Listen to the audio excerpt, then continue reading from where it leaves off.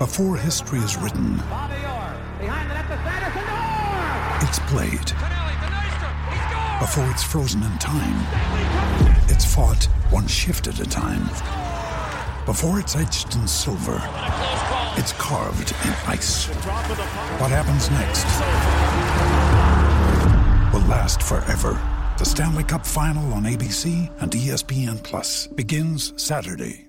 With threats to our nation waiting around every corner, adaptability is more important than ever. When conditions change without notice, quick strategic thinking is crucial. And with obstacles consistently impending, determination is essential in overcoming them. It's this willingness, decisiveness, and resilience that sets Marines apart. With our fighting spirit, we don't just fight battles, we win them. Marines are the constant our nation counts on to fight the unknown. And through adaptable problem solving, we do just that. Learn more at marines.com. All right, here we go, ladies and gentlemen. The Maple Leafs have done some things since the last time we jumped on the air.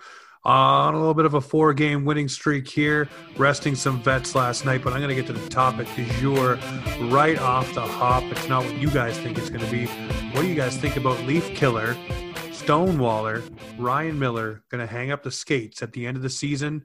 This guy here who was a thorn in our side for so many years, Sabres, Blues, Canucks, you name it, this guy would always stonewall the Leafs when he was on the ice. And you know, it's great to see the career he had. I just wish he didn't have such success against the Toronto Maple Leafs.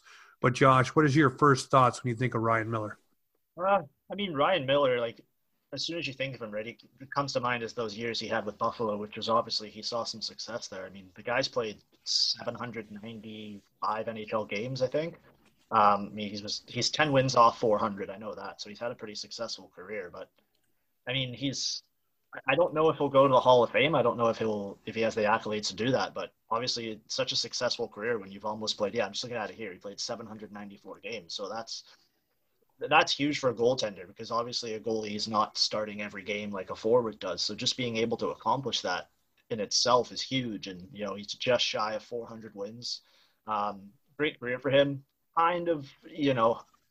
It kind of sucks to see him ended in Anaheim because they're not the best team. It would have been nice, I think, if we could see him kind of go on a playoff run with the team as a backup. But, I'm happy for him, and hopefully I could see him maybe going into like a goalie coach role or something after this maybe with the Ducks. Maybe he heads back to Buffalo, tries to get them back on the tracks. But, congratulations to him on a successful career. For sure. Jamie Anastia, I think you got a few thoughts on Mr. Ryan Miller yourself. I definitely do.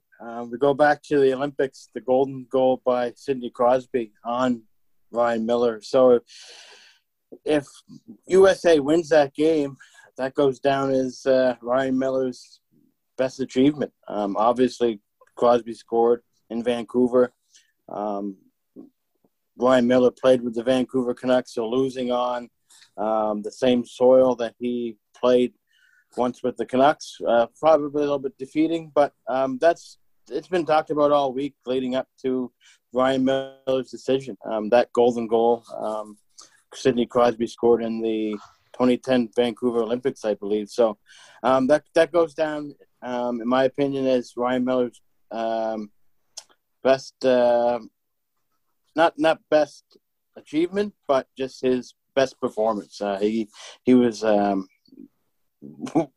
by far the best goal in that tournament. And besides Ryan Miller, we've got John Gibson being the number 2 guy that can maybe help USA down the road winning a Olympic gold. So Ryan Miller and John Gibson, 2 of the greatest American goalies, maybe Tom Barrasso back in the day, but he's in the top 5 for sure, 100%. Ryan Miller's been a good goaltender. Yes, he's got more wins in the ACC, but like Josh just mentioned, would love to see him in a goaltending teaching position down the road. But when you talk about Ryan Miller, that's the number one moment that comes to mind. His play in that 2010 Olympics, he really shined. So. No, he definitely did shine in the Olympics there. The other thing that comes to mind for me is when he fought Johnny Bernier. And if anybody on this is listening, go check out Offside Hockey Talks TikTok, and you can see the scrap between the two of them there. And he was always a thorn on our sides, guys. And that's the one thing it was. But, you got to tip your cap to good goaltending. You look at the great goaltenders the Leafs have had to face over the time you've watched the team, and Ryan Miller definitely ranks up there as one of them. The other thing this week, guys, I know you guys have seen this. It might have been mentioned a time or two here or there, but the Toronto Maple Leafs obviously clinching a playoff spot. And a few of the offside listeners, we have a little thing going on. It's called the old playoff gravy, where we throw up the dancing turkey gif, shaking his ass in the gravy, because that's exactly what the Leafs have done. They've cashed in, and the gravy's on simmer. I want to ask you guys, though, you look at this week, the Leafs are already resting guys with Austin Matthews ahead of Connor McDavid by, I think it's 8 or 9 goals for the Rocket Richard. Do you, and I know this is big for Austin Matthews, but you have to think of health and you have to think of the playoffs.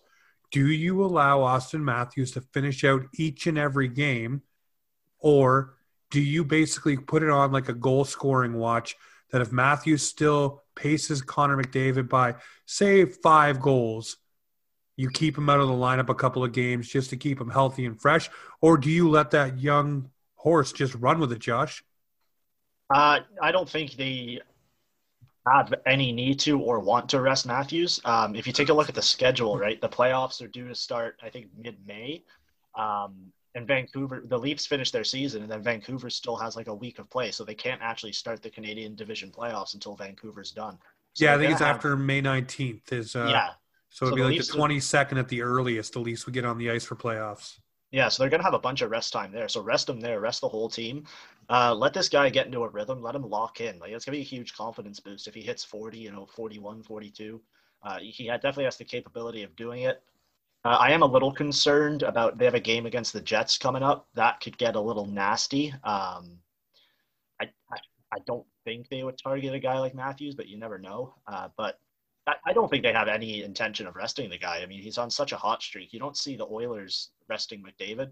And these guys, they train together in the offseason. I'm sure some guys are going to want to jump in and join them just looking at the results they've had. But for sure, they're competing against each other, right? Like, I know Matthews is like 22 points back from McDavid or whatever, but Matthews is going to want that rocket and McDavid's going to want that heart. So it's going to be an interesting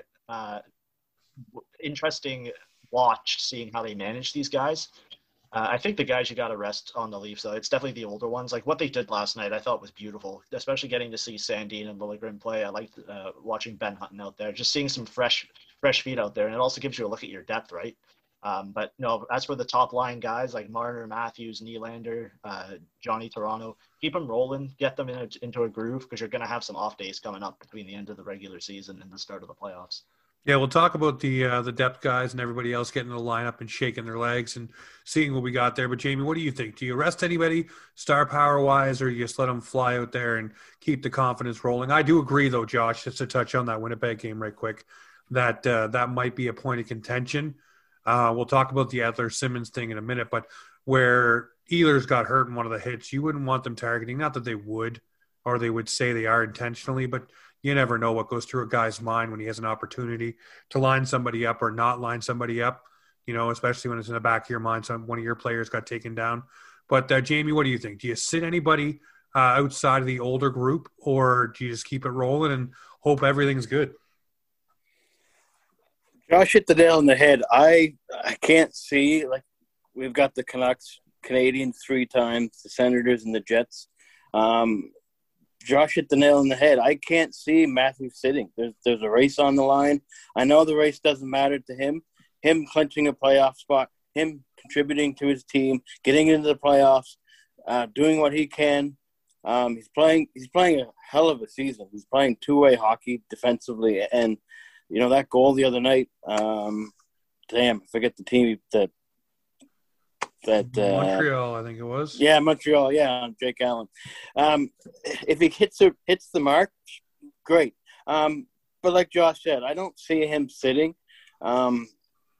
Nobody in the next 5 games is gonna. I know there's guys on the Sens, maybe might hit him, or maybe Austin Watson. Austin Watson might give him a little bit of a jolt, but I don't see anything really affecting his game. And Keith Keith wants to keep the ball rolling. So I think Matthews keeps going for the next 5 games. And, that's about it on that comment. But well, let's dive into the Edler thing then, to where we're talking about retribution and things. Yeah. Last night, obviously, you see Wayne Simmons, and there's a lot of people out there saying that Wayne Simmons, didn't want to do this or felt pressures or had to do it. I don't know if you guys watched the preceding play, leading up to that fight, but it didn't seem like someone who was tepid or didn't want to do it. He was definitely grinding out Edler along the boards and talking to him the entire time, like it was a UFC match, and he was grinding elbows off his face, trying to get him to engage. That's what I saw there. He was aggressive with the stick, aggressive along the wall. The two of them got out to the front of the net, and that's when it happened. Obviously, Edler's not a fighter, and people are saying, well, maybe you should have sent somebody else from Vancouver to do the work, but nobody else was stepping up to answer the bell. And Simmons, this is what he was brought in for, to hold guys accountable when things like this happen. And Hyman was somewhere watching, clapping, with a smile on his face, because they're standing up for one another. And for so long, hasn't happened. And Josh and Jamie, I brought this up to you before. Remember when other teams were taking liberty, not only with our players, but hell, our captain, Dion Phaneuf, firing pucks at him, and nobody would go, stand up for him or answer the bell. So to see Simmer do that last night, it's huge for me, for one. But for two, just the way that Simmons went about it. He, handed it to Edler.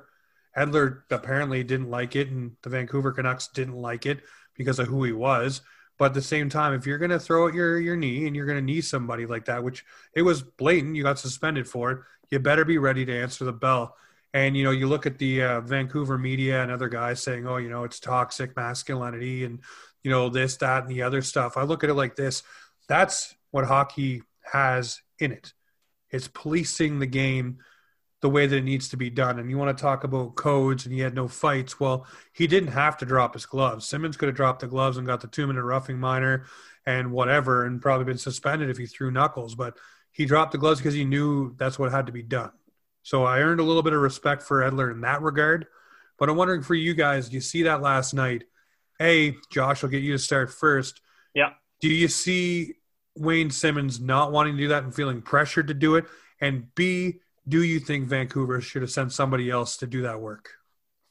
I mean, let's take it back to that Edler hit. As soon as he hit Hyman, I'm like, oh boy, this is going to be bad. I'm surprised a fight didn't happen in that game. But as for the fight last night, we've all been watching hockey for years now, and it's just something that happens. I can't explain it. I still can't explain it. But if someone takes a run at one of your plays, you're answering for it either that game or the next one. And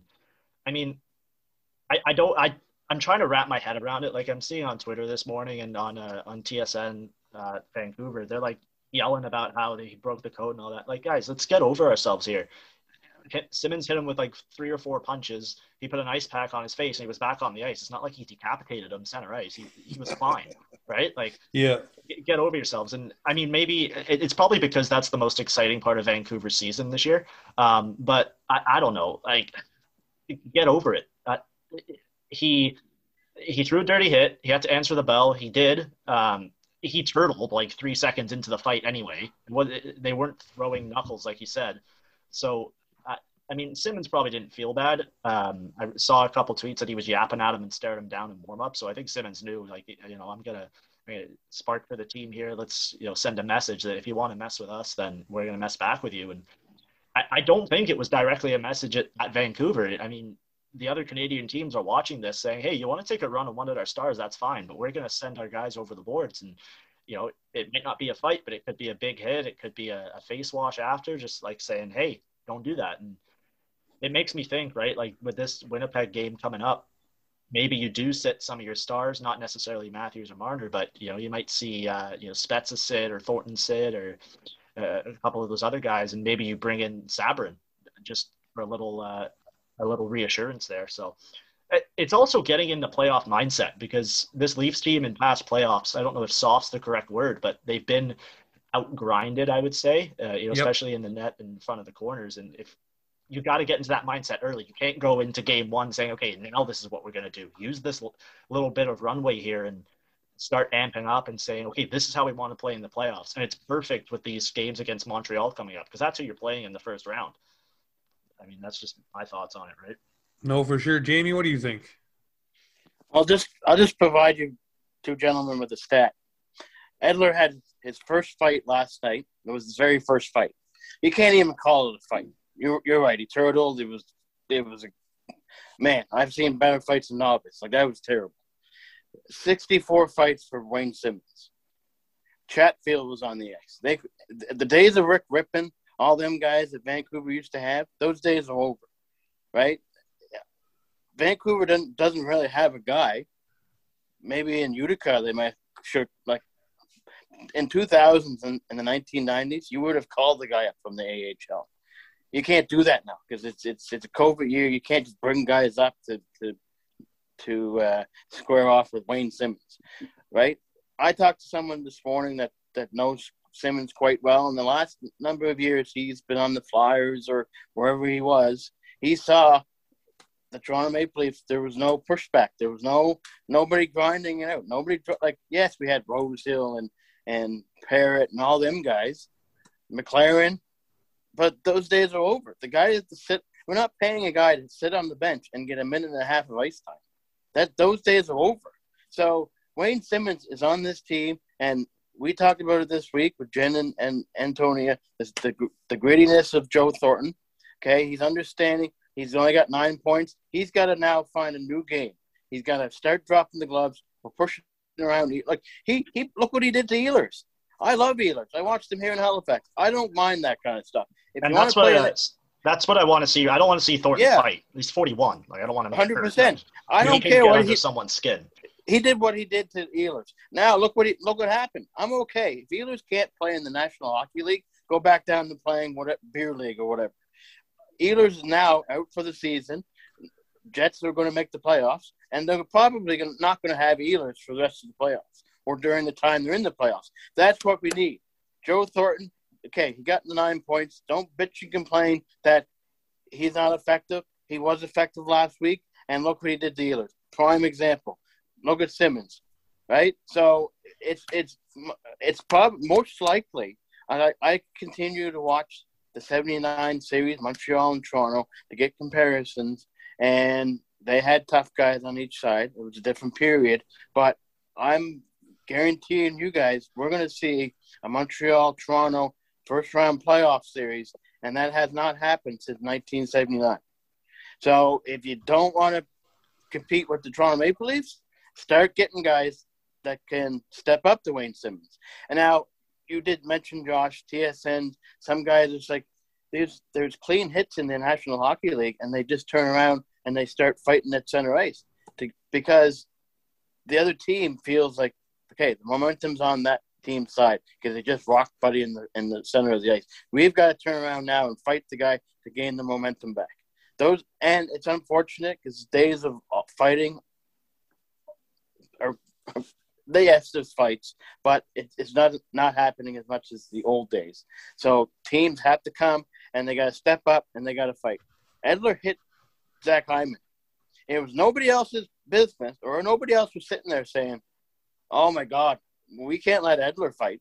He's got to fight his own battles, right? People are like, well, that wasn't Edler's business. Edler didn't have to step up to Simmons. Yes, he did, because he hit Zach Hyman, whether it was dirty or not. He had to step up, and he had to make sure that, okay, I did what I did to Hyman. I've got to step up. I don't care if I get my head knocked off. I've got to step up. It's answering the bell, right? You look at 100%. You look at the other thing too with Tkachuk there, right? When he went after Cassie, and the first time they didn't scrap, and then the code of it or whatever, they fought the second time. Tkachuk and Cassie, and finally dropped the mitts and settled their business, and that was it. Those things do happen. You're right, Jamie. It does have to be the guy, I think, that does it. But sometimes there are teammates that'll jump in. Wayne Simmons. Bo Horvat, the captain, was not going to step up to Wayne Simmons. Right? People criticize Bo Horvat right now as being the captain. Why didn't you step up for your teammates? You're the captain. Bo Horvat's not going to get beat to crap. Like, he wouldn't have won that fight against Wayne Simmons. So even to blame Horvat, the team captain, to say, hey, why didn't you step up for your teammates?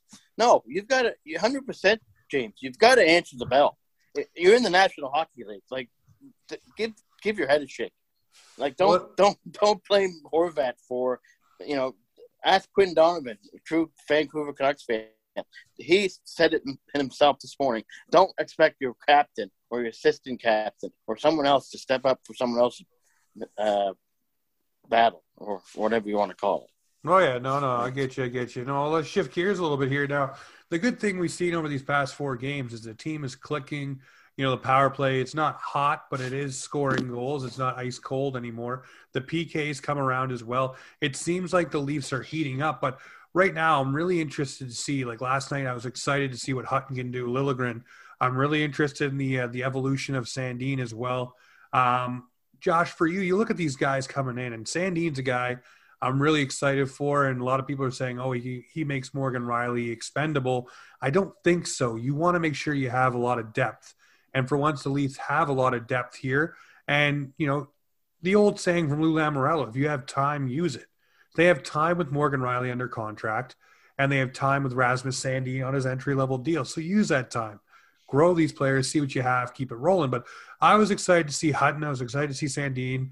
Liljegren, for whatever reason, I don't think he fits this mix this year. I do think he will be in the mix. You've seen today Robertson and Marincin went down in the Marlies. But I look at this, the players coming in, and I ask you, Josh, who are you most excited to see down the stretch here get the full shot and not earn themselves a roster spot, because they definitely could play themselves on, but, get themselves the next man up spot when the playoffs are going and someone's banged up and can't go? Who are you excited for? Rasmus Sandin, like, this guy's a stud. I've been so impressed with his game. Even the fact that he hasn't played much hockey because he had that, I think it was like a broken foot or a broken ankle, but yeah, it was a broken foot. Yeah, the way he slows the game down in a way that none of our other defenders can really do. And you see guys on the team talking about, like, when he has the puck, everything just kind of calms down, and he's still a young guy. And once he gets some proper NHL experience, not to say the experience he isn't getting now is proper, but like playing against big teams like Colorado, Vegas, Boston, the big boys in the league, this guy's going to explode. And I like what they're doing with him, throwing him these last couple games here, resting other guys. And honestly, right now he's playing his way onto a roster spot for this playoff run, because the way he's just calming down that back end. And I was excited last night to see him on power play 1. Unfortunately, we didn't get a power play, but this it's kind of hard to describe his style of play, because I can't really compare him to anybody else just because of the way he's sort of quarterbacking the breakouts. He's always the last guy up the ice, but he's not afraid to jump in if he needs to. And it's just so smooth and relaxing to watch. Like, I remember the days where, it wasn't that long ago, like, we would get a call up for a defenseman. It's like, oh, here comes Marty Marincin again. And nothing against Marincin, but you need, no, and I know you mean. You need more depth than that, right? And it's just. Well, we finally have it, though. That's the good thing, right? I mean, you got Ben Hutton, you got Timothy Liljegren, you got Rasmus Sandin, Callie Rosen, you got Mac Hollowell, you got all kinds of different names that you can go through before you even get to Marty Marincin anymore. And the unfortunate part, guys, too, is from what Bob McKenzie said, it doesn't sound like we're going to have Zach Bogosian back within those 4 weeks they were talking about. Seems like it's going to be a lot longer. Yeah, that's unfortunate, but you have the defensive depth. Last night I was off Twitter for a little bit because I was doing some school stuff, so I read the Leafs push their lineup out, and I saw defensive pairings. I'm like, what the heck's going on here? Where is everybody? And then I scrolled down a little bit and saw they were resting guys. So I thought there were some injuries, and I saw they were resting. But it was, once I saw that, I was like, okay, this is a smart move. Let's see how it goes. This could be a mess, but that's what happens when you clinch a playoff spot, right? You're allowed to rest guys, get people in, and see what you have. And I liked that they gave Liljegren some ice time. I liked that they gave Sandin some ice time. Ben Hutton looked okay, but it's just a nice, refreshing feeling knowing that you have guys who can come up and play, and teams do that. I think it was Pittsburgh when they won the cup. They used like 13 defensemen in one of their playoff runs. So you do need to be able to do that. And I think this team does have the capability of doing it. You don't have a bunch of guys who are in the top 2 pairing, but you have guys who can fit in on your bottom 4. So, what do you think? What do you think, Jamie? Who's the guy that you're excited to see? Obviously, we're stroking Sandin here and, give him the tummy sticks, but Is there somebody else that gets you really excited for this run and that you think might be in the lineup here? Well, Josh just mentioned the Pittsburgh Penguins. They had the 13 defensemen. You got to think too. They had Mark Recchi and they added Bill Guerin. So I've been going back, looking at some tape from Sportsnet old games and similarities to that team. They had Guerin and Mark Recchi. Now we've got Thornton and we've got some veterans. So you're absolutely right. Like I loved what I saw out of Ben Hutton last night. And you know, I'm not just saying this because Clark Monroe's one of our friends, but I tweeted it out last night. What happens when Riley Nash is available? Does Adam Brooks still see the top? Or sorry, does Adam Brooks still see the bottom six? No. Okay, so that was a question I was going to ask later. Maybe just sit him.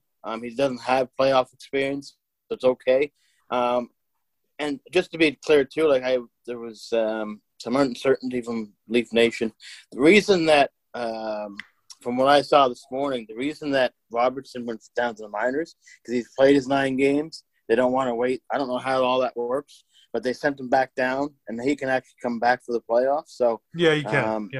Yeah. So people tuning in, that's the reason that Robertson is now in the minors, so he doesn't play more than 9 or 10 games. But really, really excited to see what Nash can bring. I know he's still got that lower body injury. Really like what Brooks is doing, but it's just unfortunate. Numbers are going to take over, and Nash has got experience. We've got to really have guys with 2 or 3 games before the playoffs play, then they're playoff ready. But as far as who I'm excited about, love what Brooks has been doing. Didn't really see much of the Leafs last night. I was too busy watching my buddy Sam Bennett tear it up for the Panthers. So to be really honest, that's what I was kind of going back and forth. But what I saw from Ben Hutton, really, really like his game. And you're absolutely right, Josh. I've watched those games, the 3 Stanley Cups for Pittsburgh, and they had guys like Guerin and that looked like they got Jeff Carter. So you've got to have that playoff experience to really push your team into the final round, right? So, and last night, even on Twitter, Sandine and TJ Brody, man, that was a sexy group, man. I don't know what's going to happen when Riley comes back. What happens? Because there was uncertainty all year with Riley and Brody matched together. I don't know how do you take that apart now with Brody and Sandine? That was a dynamite group. So it's going to be an interesting 5 games here left in. It goes back to May, to what friend of the show Terry Cochan said, and Dave Alter as well. Yeah. You try these things, right? You put players with players because injuries are going to befell a team, especially during the playoffs, and you guys know this off by heart. What you want to do right now is you want to get continuity through your lineup. So that's why Joe Thornton was probably back up with Austin Matthews and Mitch Marner, just to refamiliarize that, make sure it's still, copacetic. They know how to play with each other. They can still vibe. Same thing with last night you saw with Brody and Sandine. You want to make sure that you have players that you can plug and play if you need to, and have the familiarity and the comfort level to play between those guys and bounce off of each other. So you're going to see these kind of things happening right now, but that's just to make sure guys still have the familiarity, not just from practice, but in-game reps, to make sure that if you need to put a guy somewhere during a game, because God forbid Riley goes down or Muzzin goes down or whoever, you can plug and play and put a guy in that spot and you know what's going to happen and you know what to expect for the results. I mean, that's why you're probably going to see line blender a little bit from Sheldon Keefe, because he's going to want to make sure that he has different options for each and every scenario that may befell the team, whether it's Matthews goes down, Tavares, it doesn't matter. Whoever it is, they want to have somebody next up. But here's the fun thing about last night. So we always talk about internal competition, and the Leafs haven't had it for so long. Now you have Adam Brooks in the lineup. He's doing really well. You got Riley Nash coming back from his injury. That's coming too. But here's the thing. Pierre Engvall obviously doesn't like the media coverage about how he got shunted out of the lineup, doesn't like the fact that it appears the coach is put him in the doghouse. he gets the lineup last night. I don't know about you guys, but before, when he was a regular in the lineup for a little while, I didn't start to see him too much towards the end. It was almost as like he was just Guy. He was just another body in a Leafs uniform. Last night, he was hitting. Last night, he was grinding for the puck. Last night, he was competing hard. He scored that goal, much like the one that was taken back from him earlier in the season. This is kind of things you want to see from this team. You want guys that are able to be the next man up and come in and instantly contribute. And you're getting to see that here. So that was one thing I really liked. But before we wrap this up here, guys, we've got about 10 minutes left to go on this one. I want to ask you both. You got Jack Campbell right now, who has absolutely been stellar. He stumbled a little bit, but he found his way. Maybe between the years, he's coming along a little bit better. You have Dave Rittich, and then you have the mystique, we'll call it, of Freddie Anderson practicing with the team and getting ready. I have my answer. I'm going to answer after you guys, but when it comes to the playoffs, and even the last couple of games of this season, Josh, I'll get you this first, Jamie, you second. Do you put Freddie Anderson in a couple of games towards the end of the season, and do you allow Freddie to reclaim that net to start the playoffs, or do you ride the hot hand that is Jack Campbell? It's a tough situation because you don't know what Freddie has right now. Obviously, he can't. There's a huge difference between practice and playing. He is practicing, and I don't think he would be practicing if they didn't have any intentions of putting him into games. He's been practicing for a long time too, like 60 to 90-minute sessions on the ice, which is a good sign. So I wouldn't be surprised if we see him start Saturday. I think that would be a nice spot for him in there because then you still have games after that. But if he doesn't play before the first game of the playoffs and you put him in game one, that's a dicey situation there because you can't, you need that first win. That game one's so important just to get the momentum going. Obviously Hutchinson and Rittich aren't going to start in the playoffs. So if it's not Freddie, then it's going to be Campbell. And, I'm comfortable with either guy. But if Freddie shows up and just lets in 5 beach balls in the first period, then, maybe go with Campbell. What do you think, Jamie? Oh, no, I keep instead of me diving into what ifs, I've kind of used this scenario. You go back to teams that I know Drake Allen didn't have an injury; he's just playing crappy. They go with Jordan Binnington. He turned it around, helped turn it around for the St. Louis Blues around Christmas time. Obviously, we know what happened there. They win the Stanley Cup, but I'm a goalie. I've talked to many goalies over the last couple of weeks, and we've always having conversations about this. And if you go with Jack Campbell, like Josh said, I don't know the exact timetable. It's a knee injury. Like I've talked to goalies that have knee injuries, and he could be back Saturday. He could be back next week. He may not be back at all, but he is practicing, so that's a very good sign. But just go with Jack Campbell. Put him in I don't know if there's back-to-backs. I know we've got 5 or 6 games left, but I know there's lesser teams on the horizon. There's the Senators. Maybe we talked about this Monday. Maybe put Jack Campbell Anderson on versus Senators or a lesser team. I wouldn't put him in against the Jets or a high-powered offense that's heating up before the playoffs. Put him in a game where it's a lesser competition. Flames, Vancouver, whoever we've got left. That's a lesser team than maybe there's 3 games against the Canadians. Put them in one of those games. Yeah, Montreal can't score anyway, so put them in there. Yeah, 100%. So give them a test, or put them against the Senators. Who really knows? But I don't know the exact timetable. People know, but they're not obviously saying anything.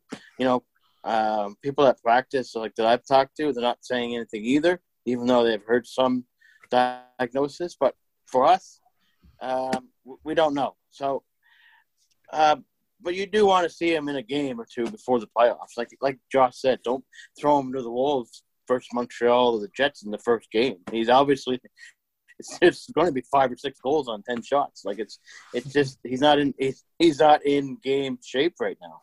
So he's got to play a game or two before the playoffs. But to be honest, I'm looking past I'm looking over the horizon right now. I don't know what to bet on this, but definitely not betting my house. I definitely like to see Jack Campbell play game one. Doesn't matter if it's Edmonton or if it's Montreal or the Jets.